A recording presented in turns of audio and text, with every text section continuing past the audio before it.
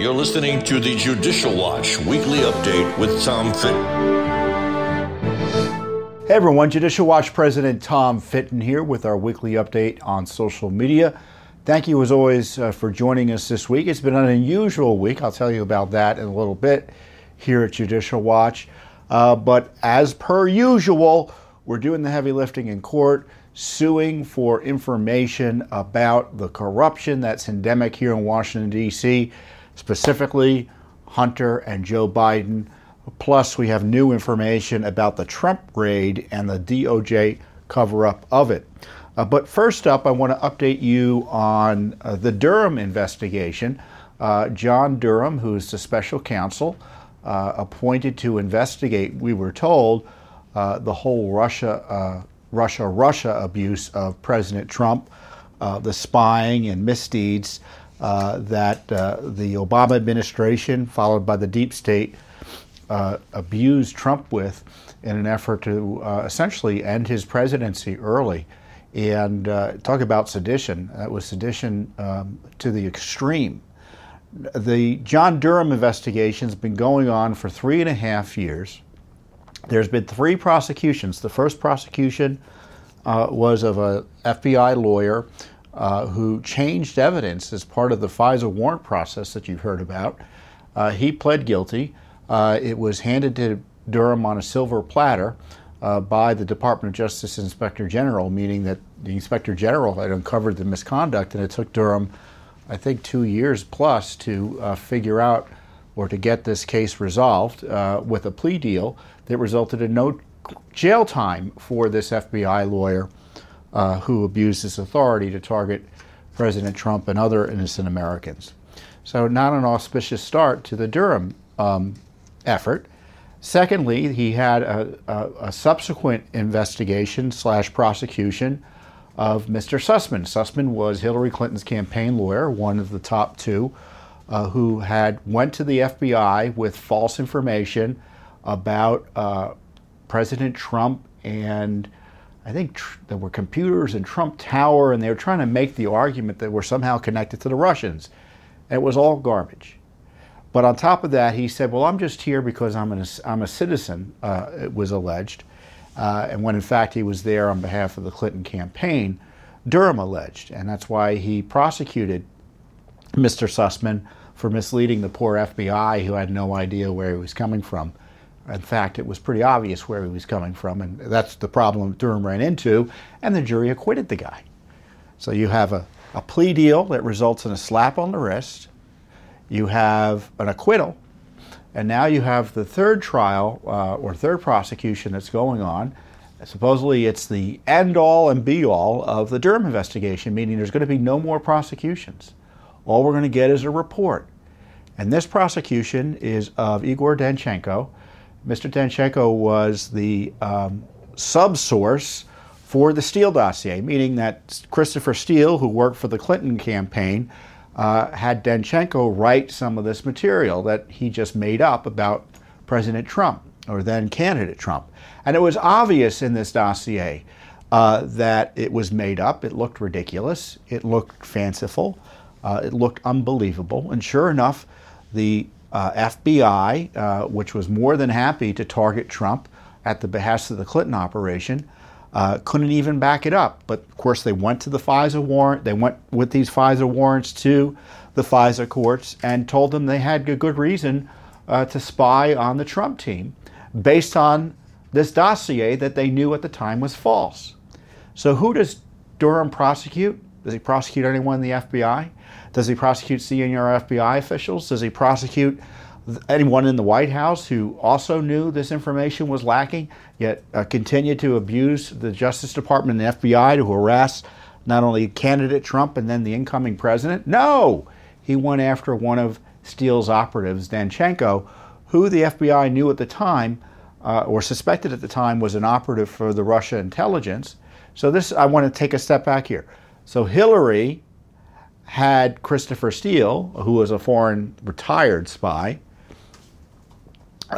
dig up dirt on Trump, and they were paying Steele, who then paid Danchenko, to make up this garbage about Trump that was used to try to spy on and destroy him.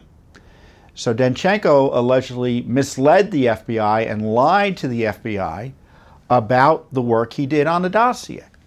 Now, again, the FBI already knew it was bunk, the dossier, and even though they didn't necessarily believe Danchenko, they kept on using him. And according to the revelations in this trial, the FBI actually paid Danchenko in 2017. So Steele, the Clinton campaign, paid him in 2016 during the campaign. In 2017, I think upwards of 2 or 3 years, they kept on paying him $200,000. So they continued the Clinton campaign operation against the sitting president with a person they thought to be, and had every reason to be, disreputable and dishonest and making sugar up as he went along.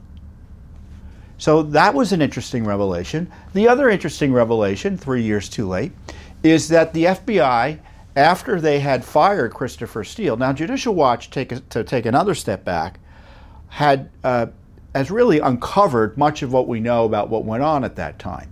We uncovered the FISA warrants. We got, for the first time in history, copies of FISA warrants, the corrupt warrants that were used to spy on Trump. We uncovered information about the details of the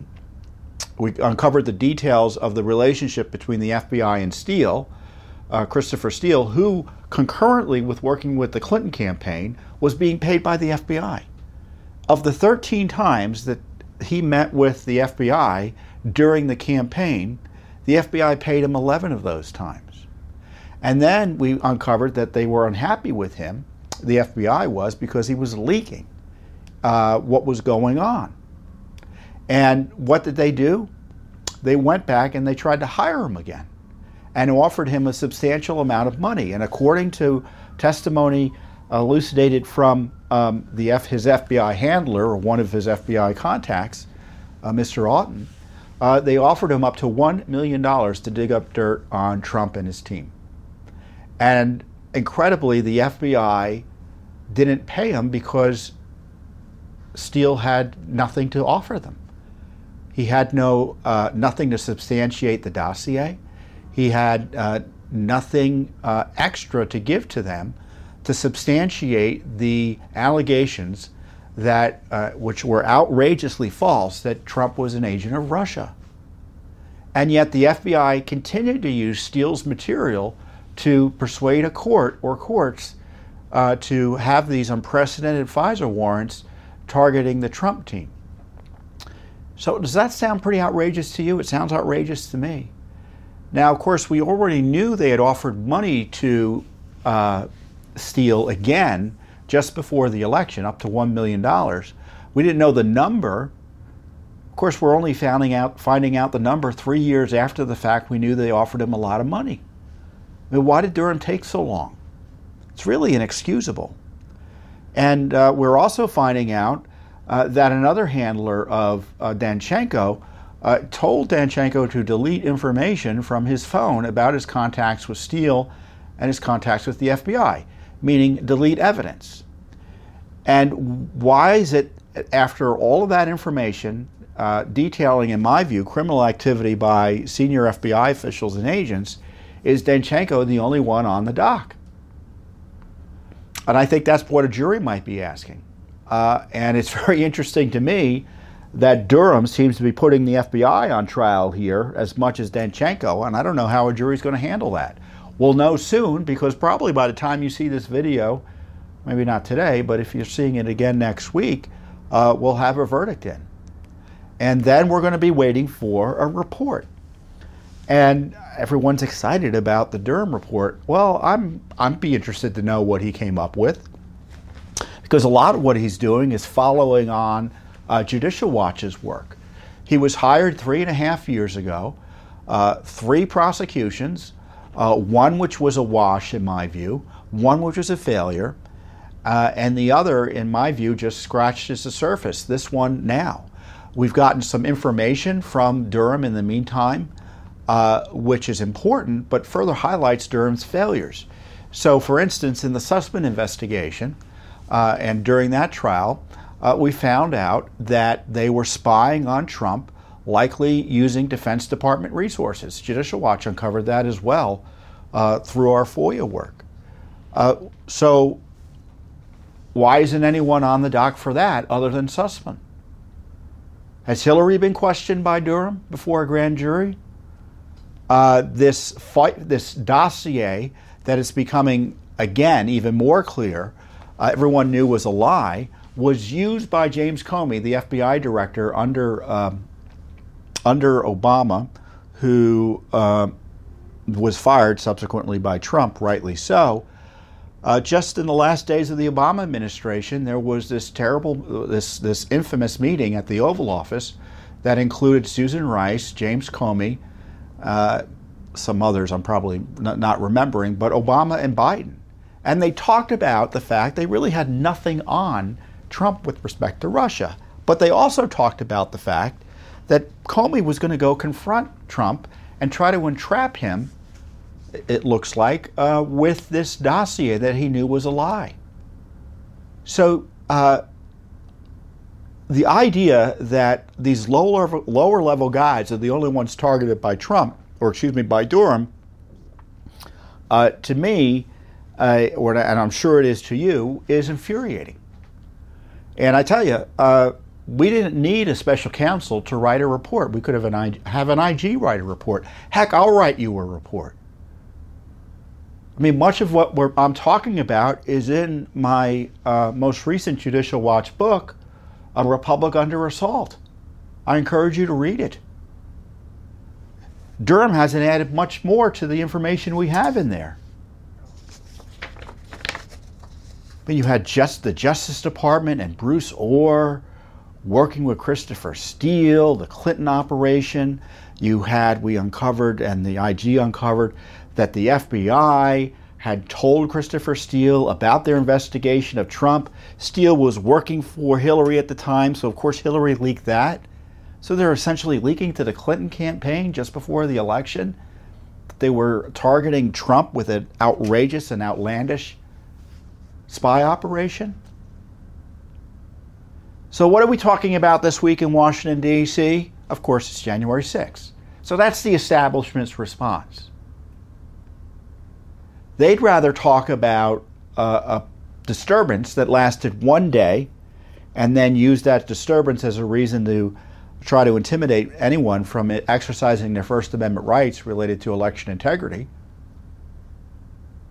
rather than get justice for an FBI and Justice Department that actively interfered not only in the election of 2016, but in the transfer of power, saddling Trump with this investigation that they knew there was no good faith basis for. And of course, Mueller also knew all of this was a lie, and he would have harassed Trump until the end of time if Trump hadn't fired Sessions, gotten Barr in, and Barr saw it was up and fired him, or told him he needed to end the investigation. So I don't know what's going to happen with this Danchenko investigation, this Danchenko trial. I gave you some of the highlights.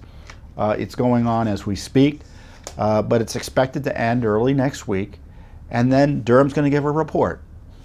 Obama, Hillary, Brennan, Comey, McCabe, Strzok, Page. Think of all the others involved in this criminal enterprise against Trump. None of them have faced any consequence from Durham or anyone in the Justice Department. It's a complete failure of our justice system, and Trump remains a crime victim, and the crimes are largely going to go unpunished. And that's the truth of it. And if I were running Congress next term, I would be bringing in all these people in to put them under oath in the least. Because certainly the Justice Department is never going to do the right thing. And at least you can get some more accountability from some hearings and investigations. Because as far as I'm concerned, the FBI and the Justice Department can never be trusted again.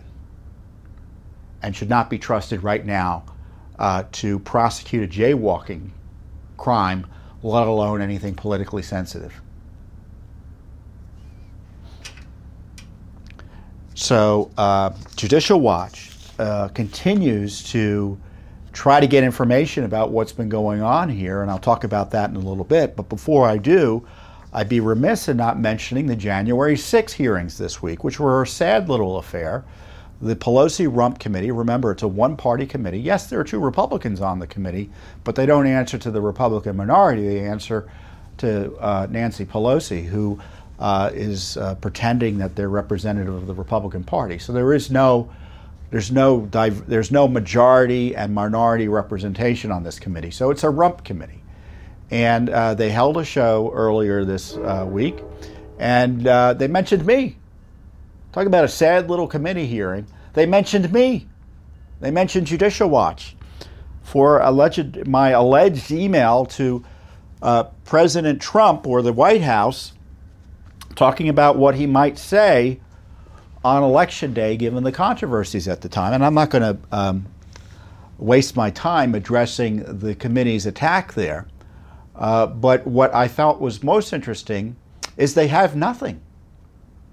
I mean, they were trying to tie Trump to the January 6th riot. They were trying to pretend that it was an insurrection, and they still have nothing. In fact, the committee ended with a whimper with a kind of an additional abuse in the sense that, they've been in operation for what, a year now plus? And what did they decide to do as they're essentially ending? Because the Congress is essentially gone through the end of, through the election, and then they come back for presumably a lame duck. And if it changes power, as is expected to do, the committee's going to end. So what did they do as the last gasp? They issued a subpoena to Trump. Another wild abuse of power. So it was unlikely he'll testify. He'll probably fight the subpoena based on separation of powers concerns. Now you may hear that phrase separation of powers, and not kind of figure out what is meant there. And I'm sure the liberal media doesn't really care about the abuse. But let me explain to you what the issue is. Congress has its prerogatives, and the presidency has its prerogatives under the Constitution. And just like the president just can't haul in members of Congress and start questioning them under oath willy-nilly, the same goes for the President of the United States. And that power presumably extends past his presidency. Because if you can harass former presidents as soon as they get out of office and start questioning about everything they did as president, what good is it to be president if you don't have any prerogatives that remain valid after you leave? So that's going to be obviously a constitutional battle. But what I think is interesting is, because I don't know how it will turn out, because maybe he will be required to testify by the courts. The courts have been anti-Trump on virtually all these constitutional issues, I think wrongly so. So I don't know how it will turn out if push comes to shove in the courts. But if that's the new rule, I think it will be very interesting for Republicans, if they so choose, and I would so choose, to issue a subpoena to Barack Obama. And they can question him about his spying on Trump. They can question him about his IRS abuse. They can question him on his lies about Obamacare. They can question him on Benghazi. They can question him on Fast and Furious. Am I missing any scandals? I'm sure I am. Solyndra, other things like that. What has he been doing recently? All bets are off now. Maybe we can bring in Bill Clinton and question him on his corruption from his presidency. But, that's the abuse of power that is now. Is that the new rule? Is it new rules in the House? You just call in anyone you don't like? Evidently, that's true. And the question for Republicans, if they take over, are they going to punish those who abuse power? Or are they just going to exercise the power that's been previously abused and say, well, this is the new rule? Now, the least I would do if I were the Speaker, I would deny the members on that committee any access to any committees in the next Congress. So Benny Thompson, Adam Schiff, Jamie Raskin, Zoe Lofgren, all of whom abused power to target the political enemies of not only the Democratic Party and liberalism generally, but President Biden. They can't be trusted with power again, and they should be denied committee slots. That's the least that can be done. And have ethics investigations in addition to their abuses here, where they were taking information from American citizens and leaking them.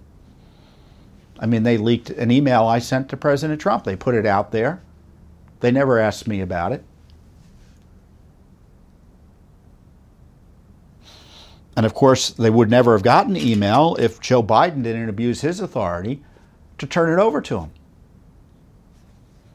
Because typically, presidents, when they get advice from outside or even inside the administration, that advice is privileged. But Biden said, no, none of this is privileged. None of the rules that used to apply to presidents is going to apply to Trump.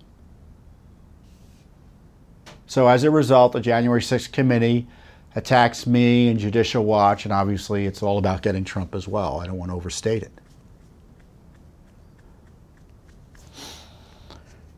So, that's what's going on here. I mean, we've got abuse of power, targeting opponents of Biden, evidence in federal court showing Trump was victimized by these agencies that are now still being used to target Trump and supporters of Trump and people who are seen as by Biden's operation as needing to be suppressed. So our republic is under attack, that's for sure. And the rule of law is under attack. And Judicial Watch, per usual, we're not going to back down. You can mention my name all you want. You can mention Judicial Watch's name all you want in sham January 6th committee hearings. And we're not going to back down. I mean, you had, on top of it, you had this video of, for instance, that was released by CNN, coordinated obviously with the January 6th committee, a video created or a film created by Nancy Pelosi's daughter, who is an actual filmmaker, documentary, and she happened to be there on January 6th. And they think the video makes Nancy Pelosi look good when they have her. This is what is a edited video. Can you imagine what the real video looks like? The edited video has Nancy Pelosi talking about wanting to punch out President Trump and how she'd be proud to go to jail over it. Crazy stuff. That's their idea of what makes them look good. Threatening to physically assault the President of the United States and then putting it out there like it's a positive thing. Which raises the question, what other videos are there? Of course, Judicial Watch is in court over January 6 videos by Congress, that Congress has. The 14,000 hours of videos, hundreds of emails about security. So they're hiding all their emails, hiding all their videos, the Pelosi Congress is, while her Pelosi 1-6 Rump Committee leaks my emails. Judicial Watch's material. Is that in retaliation for our criticizing the committee? Is that in retaliation for our suing them? You can draw your own conclusion. And speaking of abuse, Judicial Watch has been the leader in highlighting the abuse of Trump over these documents, the document issue, the fake document issue that the Biden gang came up with as a pretext to raid the former president's home. An unprecedented, abusive, in my view, illicit raid. As I've just talked to you before, and this is something else that is driving the left crazy. They mention my name all the time on this. That Judicial Watch had sued for similar records that Bill Clinton supposedly had. He had kept tapes where there were tapes related to his presidency where he was being recorded talking to foreign leaders, inherently classified stuff. We thought, well, the Presidential Records Act applies to that. And we sued. And the Justice Department, the same gang running the National Archives, said no. We can't get them. Not only can't Judicial Watch get them, but we can't even get them. The Justice Department lawyer went and told the court in open court. I had the transcript. I read it. The president has these records after he leaves office. They're presumably personal. And so when this noise started happening earlier this year about these records, these so-called presidential records, Trump was persuaded to return. I thought, what's going on here? These aren't presidential records. They're personal records. Why did the Justice Department change their position? Why were they ignoring law? Why were they ignoring precedent? The court told us no one can second guess the president's decision making here. So they set Trump up and persuaded him to return documents, convinced his lawyers that to call them presidential records when in fact at best they were personal records he was voluntarily disclosing to them, and then used that as a justification to raid his home. Outrageous abuse of power. And they're still messing around and thinking of indicting him for supposedly having classified records, which were inherently unclassified by the virtue of the fact he was in possession of them. And why is that? Why am I making that analysis? Because I'm following what the Justice Department position had been as it relates to these types of records. So new rules for Trump again, right? And as soon as the raid happened, we rushed the court to try to unseal the warrant. We were successful there. And of course, we've been suing to try to get access to records about the raid and the dispute generally. And one of the first agencies we sued was the National Archives, which lied, in my view, to President Trump by saying he had presidential records that needed to be returned. Under this court decision and precedent and law that I'm telling you, and Justice Department's prior position, they had no right to demand the requests, to demand these records. They weren't presidential records. They were deemed personal in virtue of him having them, or his having them, I think is the proper grammar. So we sued the archives for this fake dispute they made up with the president. And you know what they did? They started releasing records to us. And typically what happens is when the agencies start releasing records, they pretend, we can only look at 500 pages a month. It's just too hard. Or, a select portion of the records, and, it's going to take us, several months, if not years, to get through them all. So sure enough, the first batch of records we received in response to our lawsuit were about 1,500 records in total. And you know how many they gave us? In whole or in part? Less than 1% of that. So they hid over 99% of the records about the raid. Now, this is the National Archives that their position is we got to have all these records from President Trump because the American people have a right to know what their government's been up to. But no, not when it comes to them. So we FOIA under the law. They ignored the law, hence our lawsuit. Just to be clear, the National Archives ignored the FOIA law that required them to turn over records or otherwise answer us. They didn't do it. And the only reason they're doing it now, and of course they posted it online pretending they were doing it out of the goodness of their heart as opposed to pursuant to a federal lawsuit. As I said, the only reason they did it was because we sued. So when they talk about transparency and how, no one can hide records, no one's above the law, they're hiding records right now. And you can bet the FBI isn't going to raid the National Archives. And you can bet the FBI isn't going to raid itself. Because we got lawsuits against the FBI and DOJ. They gave us only 65 pages out of the 1,600 pages they had turned over, more or less. We wanted all records regarding referral from NARA, the National Archives and Records Administration, to the Department of Justice regarding the records management procedures of former President Trump. The request includes all related records of communications between any official or employee of the archives or any official or employee of the Department of Justice or any other branch, department, agency, or office of the federal government. Like the White House. All records regarding the retrieval of records from President Trump or any individual or entity acting on his behalf by the National Archives and the Records Administration. This request includes related records of communications between any official or employee of NARA and President Trump or any individual or entity acting on his behalf. So, not a lot of records, right, in theory. So what are they hiding? They're hiding virtually all of them. In response to the first batch,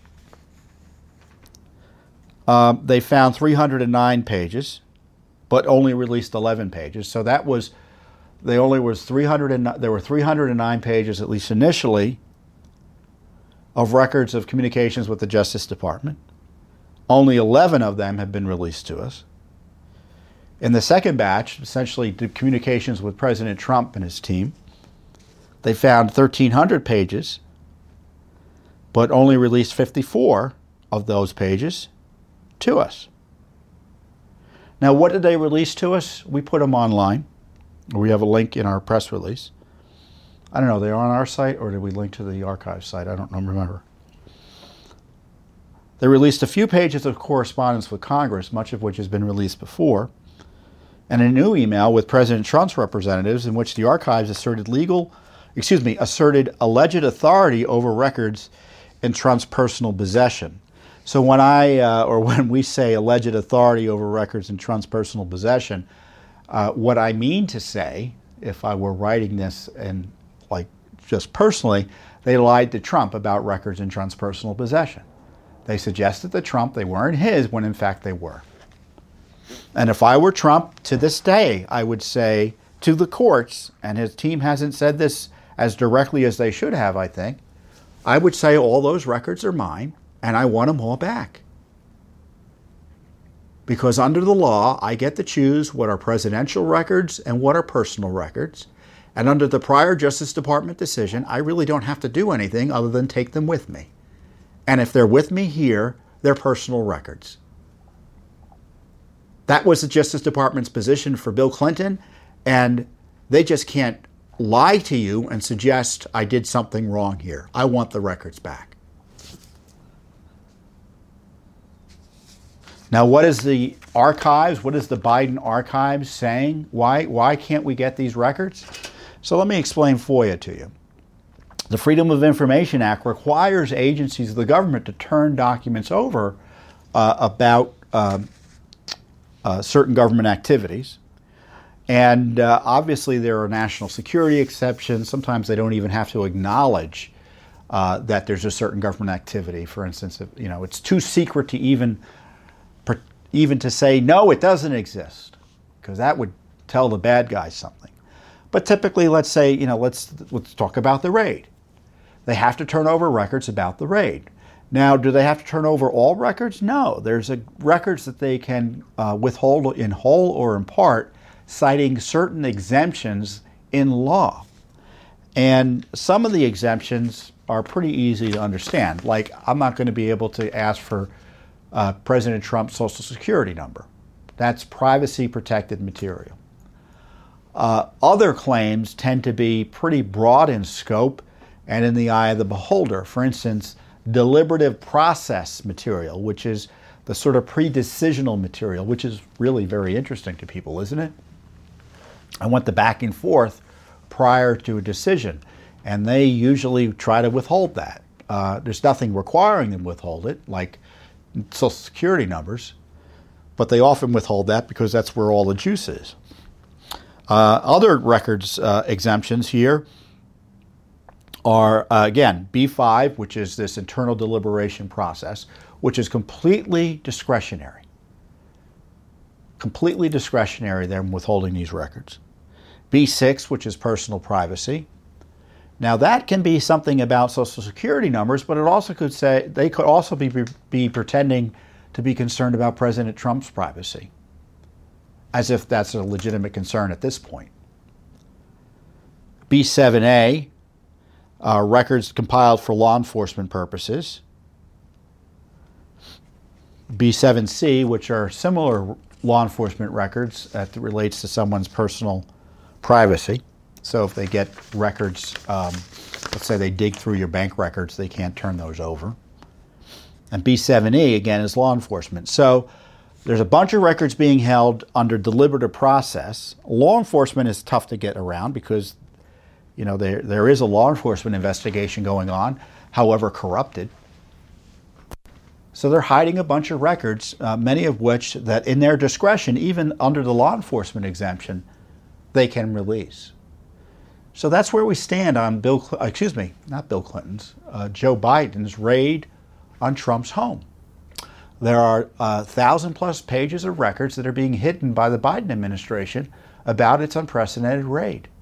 In the meantime, they're leaking information about what they found, about what Trump did. I think the Washington Post had a story out of the Justice Department, again, leaked to try to smear him, that they were concerned because he was moving boxes around his house. So now, according to the Justice Department, moving boxes around your home is evidence of a crime. That's where we are with this crazed Justice Department.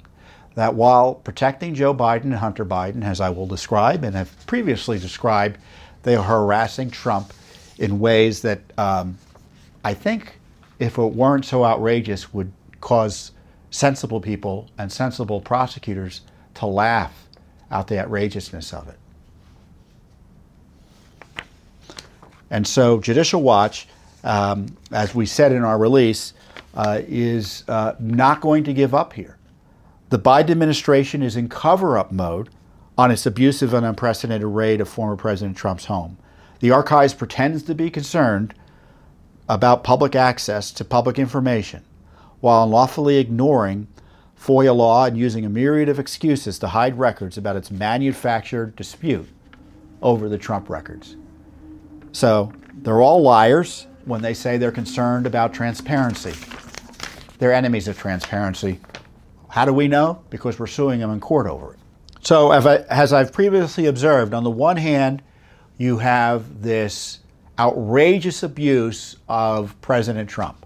And on the other hand, you have this protection racket for the Biden family racketeering operation.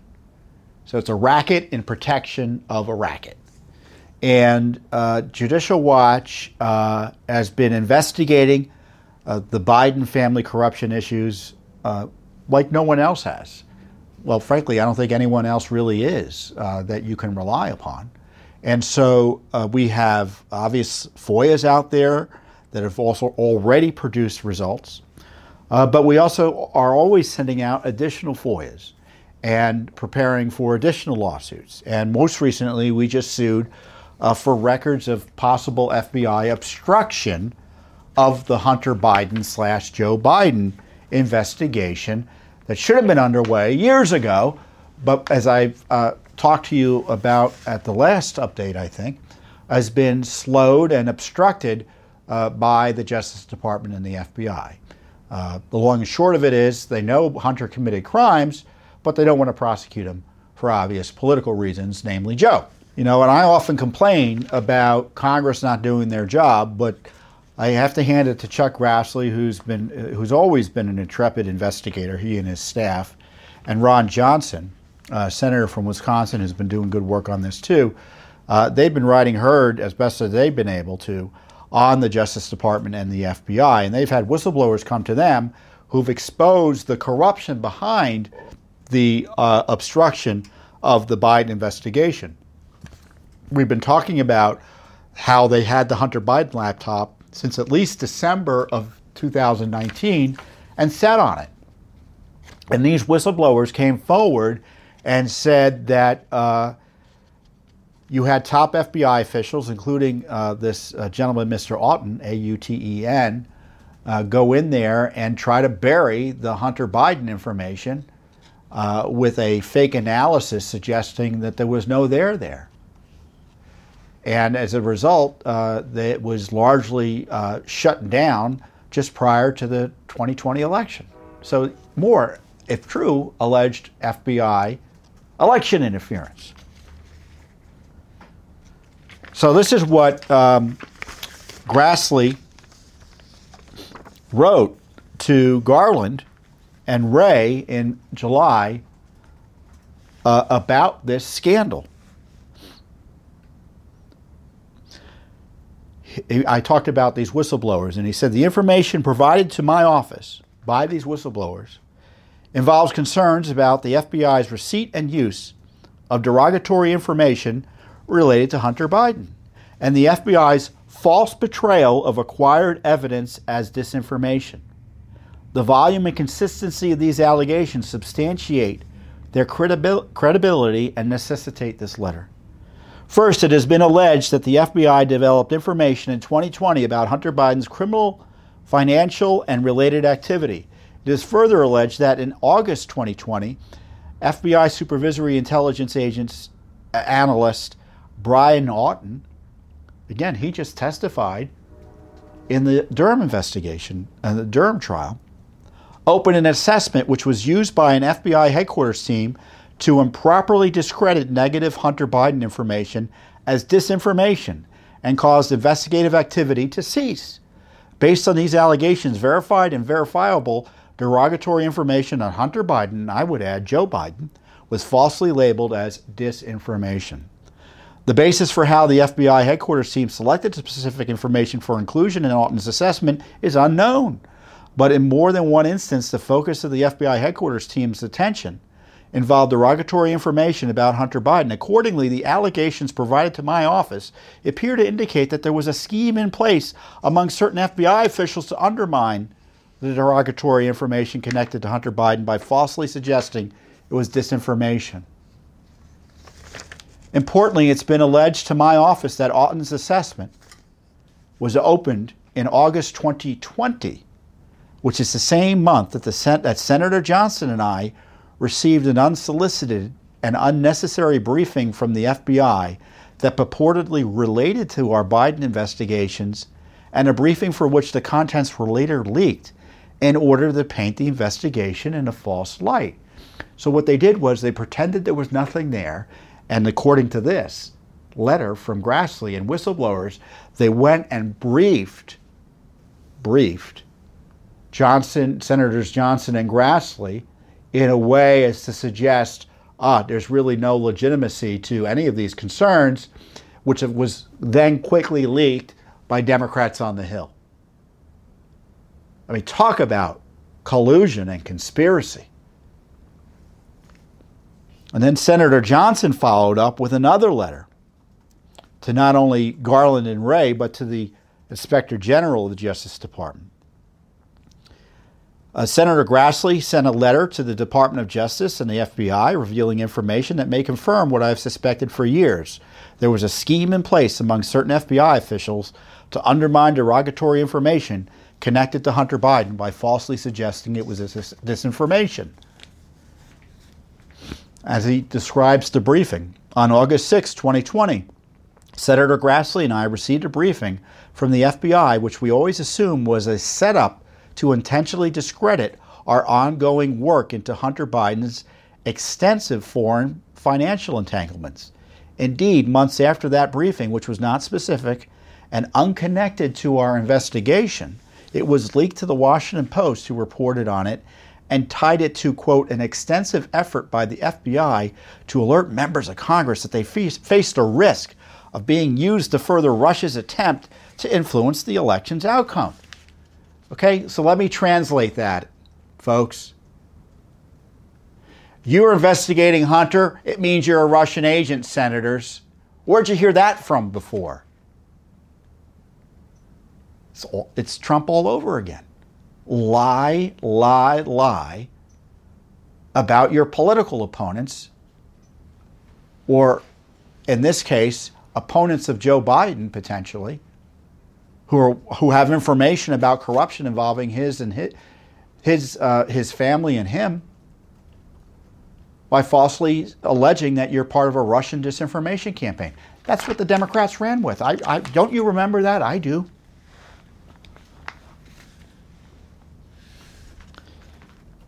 As Senator Johnson said, if these revelations are true, the whistleblowers blew the whistle on what was happening here. it would strongly suggest that the FBI's August 6, 2020 briefing was indeed a targeted effort to intentionally undermine a congressional investigation. So obstruction of Congress? The FBI being weaponized against two sitting chairmen of U.S. Senate committees with constitutional oversight responsibilities would be one of the greatest episodes of executive branch corruption in American history. So this is the way Washington works. You have this incredible evidence of government corruption, and no one wants to do anything about it but Judicial Watch. And what Judicial Watch did was we immediately started filing FOIAs to figure out what the heck happened here. We wanted all unclassified records, including emails, email chains, email attachments, notes, digital and or handwritten, briefings, data, documents, letters, evidence, assessments in the possession of the FBI,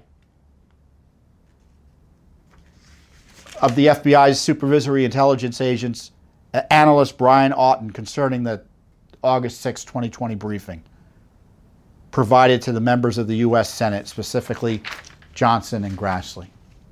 So we want Auten's records about this scam setup of a briefing designed to help Joe Biden just before the election by smearing senators as being Russian dupes per the standard operating procedures of that irredeemably corrupted FBI. I love this lawsuit. I mean, isn't it awful here in Washington that they spent, again, another day talking about trying to punish people for disputing an election, while in fact we had the FBI.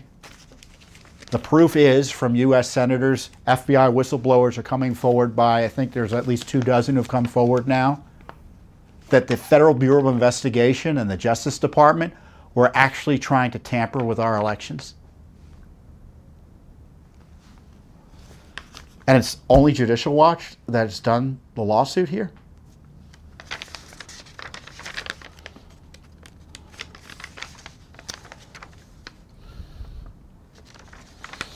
Now, Auten, as I said, he testified in this Durham trial. He's the one who knew about the offer of $1 million to the Clinton campaign, the Clinton gang spy, Chris Steele. He knew the dossier was bunk. And then when he got smoking gun evidence of Hunter Biden, according to these whistleblowers, he tried to suppress it.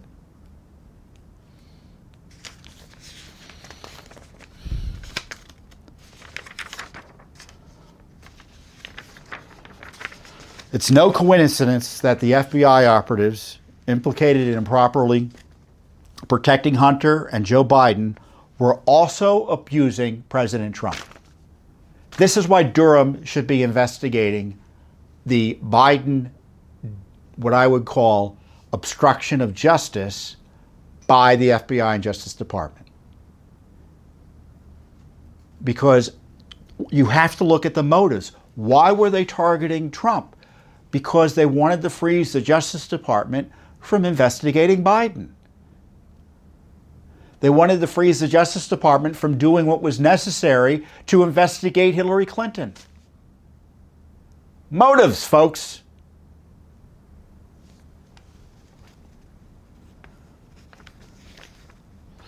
The Justice Department and the FBI, as I said, have been irredeemably compromised, and their refusal to follow federal transparency law. Again, we've asked for these records under the law. And the Justice Department and the FBI, which will throw you in jail for violating the law, is currently violating FOIA law. And we're in federal court against them. So what's happening? We're getting attacked by Congress. We're getting attacked by the Pelosi Congress. That's why they attack us, because we're truth tellers. And we refuse to back down in pursuit of accountability for corrupt government officials. And so this is just one of many lawsuits over Hunter Biden and Joe Biden corruption. We've got much information before. As I said, other than, a congressman here and there getting some information out. For instance, we exposed how the State Department was worried under Obama about Hunter Biden corruption. and its implications for our national security and foreign policy with Russia and Ukraine as it relates to Joe Biden. We just sued for information about what's going on in the State Department. What did they know about Hunter generally? What about China? We exposed separately through a lawsuit he traveled at least 5 times with Secret Service protection to China. What is he doing now? The Secret Service is hiding information about what Hunter's doing now, and we're in court trying to get it. So if you want to know if there's any serious investigations going on in Washington, D.C. about the corruption issues you care about, my answer to you is yes. And it's because Judicial Watch is doing them. So I encourage you to share this information out there because big media is suppressing us, censoring us. So you have to do extra work to push this information and find it. And you should share it with your friends, your colleagues, your family members, your members of your church, etc. You should also like and comment it wherever you can find it. I mean, you may be watching it on YouTube, you may be watching it on Twitter or on Truth Social or Getter or Rumble. Wherever you're looking at this, Instagram, say you love it. Say you love it on Facebook and share it. But also help us get the word out by supporting us. When you support Judicial Watch, you not only support our educational efforts that the left wants to suppress, but you also support our ability to go to court and sue the bad guys. So if that's what you want to be done, I encourage you to support Judicial Watch. And if you already are supporting us, thank you. And consider additional support because we're never going to stop as long as you're with us. With that, I wish you the best, and I'll see you here next week on the Judicial Watch Weekly Update. Thanks for listening to the Judicial Watch Weekly Update with Tom Fitton. For more information, visit www.judicialwatch.org because no one is above the law.